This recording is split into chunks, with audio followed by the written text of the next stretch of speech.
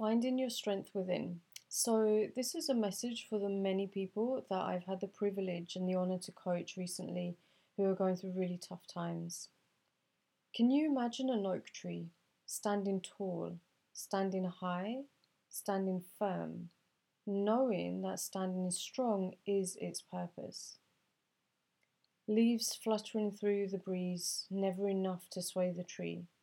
No matter how wild the wind may be, the rustling is never enough to make the tree believe it's going to break. It won't. It can't.